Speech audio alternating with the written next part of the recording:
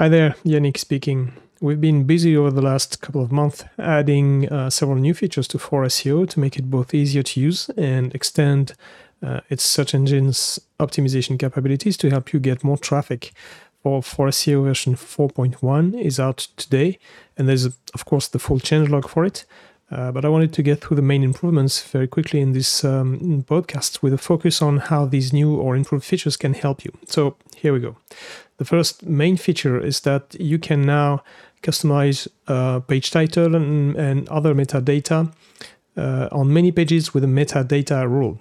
One big addition to 4SEO 4.5 is to give you the ability to use patterns to customize automatically page title, meta description, robots, tag, or canonical with a new SEO rule type metadata. Being a 4SEO rule, all the actions below can be executed either on your whole site, but also only on one or more pages, and with the usual options for rules, which is to run the rule on one or more pages defined by their address, their URL, maybe only on some components or only on some categories, or even depending on the value of a Joomla custom field. So the first metadata group that you can modify is metadata for search engines, typically the page title. And on the linked blog post, you'll see several examples of that. Typical use is to append something to your page title, for instance, the name of your site, of your website. I don't really recommend that. But the interesting part here is that you can add several names or different name on different sections. For instance, you could add Weber blog. We could add Weber blog on our blog pages, but we could also add Weber shop at the end of the page titles for our e-commerce section if we had one, of course. Now, an interesting part or an interesting use of this feature is for e-commerce websites. And because 4SEO now provides product name, product brand, price, and description as specific tags, you can use them to build a custom description that's based on product name and product price. And this is a small trick that many e-commerce websites use. This will work with 4SEO and J2 Store or Ekashop. Now, another metadata which you can now modify with the rule is the search engine robots tag. This will control whether Google or Bing can access or should index some parts of your sites, and it's now really easy to entirely exclude part of your website with just one single rule. Let's move on to the content replacer. The content replacer now has a new target. You can replace content only in metadata. The content replacer in 4SEO was already able to replace some text only in specific part of a page, like the main content or modules or only the head section. But you can now be even more specific, and you can replace content and tags only in the page title, only in the meta description, and that's the whole point, inside of Open Graph and Twitter Cards metadata. Open Graph is what's used to decide what to show when someone shares a page from your website on Facebook, and Twitter Cards does the same for Twitter. A typical use case here would be to replace some words with their hashtags when sharing on social media, but keep the original word for search engines, for Google and Bing. Talking about social networks and metadata, up to now, 4SEO would automatically generate Open Graph and Twitter Cards metadata to control sharing over Facebook and Twitter. For that, it was reusing the regular page title and meta description used for search engine optimization. You can already manually customize these from 4SEO admin or even from the front end, but it was not possible to have a separate title and a separate description for search engines and for social networks. It's now possible, it's very easy, and you can do that both from the admin and also from the front end. Okay, you can now reuse redirects coming from the Joomla redirect component.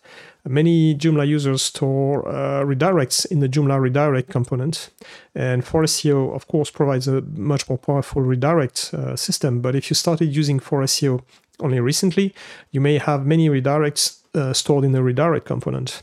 Up to now, it was not possible to use at the same time together 4SEO enhanced 404 error page handler and the Joomla redirect component. And the reason is simple.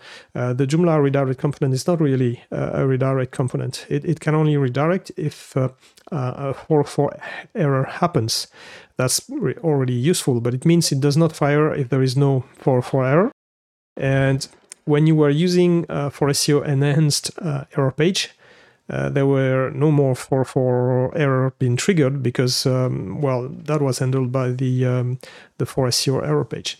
And therefore, the Joomla redirect component was not triggered and was not working. Considering how important the enhanced for error page coming from for SEO is, I wanted to make sure that both could work together. So from for SEO 4.5, we now check the redirect component list of redirects before displaying the enhanced error page. And if there is any redirect in that component that applies, we do trigger it. And that way you can have best of both worlds. This feature is entirely automatic. There's nothing to do for you. Now, another big improvement, I think a very practical improvement, is that you can analyze a page immediately. Some of the most important features of for SEO are based on the fact that it runs in the background and it runs an analysis of your site. It starts from your homepage. It analyzes that page, finds all the links, and it repeats the process of analyzing and finding links until there's no more links. While in fact, it actually never stops, and it constantly monitors your site in case some new links appear in some page, or a page changes in one way or another, and it can then analyze that page again if so. For SEO, it really never sleeps. It never stops. That's how it can find all the pages that are visible on your website, or identify canonical and duplicate pages, locate broken links, and tells you exactly where they are. But this has sometimes a drawback, which is very visible on large sites. As it processes pages in the order it found them, it may have a backlog of pages not yet analyzed. And if you add a new article, it may take quite a bit of time before that new article appears in the list of pages, or even in the sitemap, and you can manually customize its metadata or social networks sharing information. But that's no more the case. You can now manually enter the URL of a page, and for SEO will analyze it right away. And this can also be used to refresh immediately some information. If you know a page that's already been analyzed, but you know it's changed recently, you can just update the data for SEO knows about it. And very importantly, you can trigger that instant analysis from the front end. So it's really easy to use that way. Okay, we are closing in now. I just wanted to mention an important for me. We now have another translation. Andreas provided us with a new full Lithuanian translation. I believe using a software in your own language is the most important factor to make it easy to use. That's pretty obvious, but sometimes we miss that point. We can't provide for SEO in all languages from around the world, but I'm proud to say that for SEO is already available in Danish, Dutch, English, French, German, Italian, Polish, Russian, Slovak, Spanish, and Turkish, and now also in Lithuanian. Remember that if your language is not on the list and you want to translate for SEO, get in touch, send us an email, open a ticket, and we can discuss that how that works.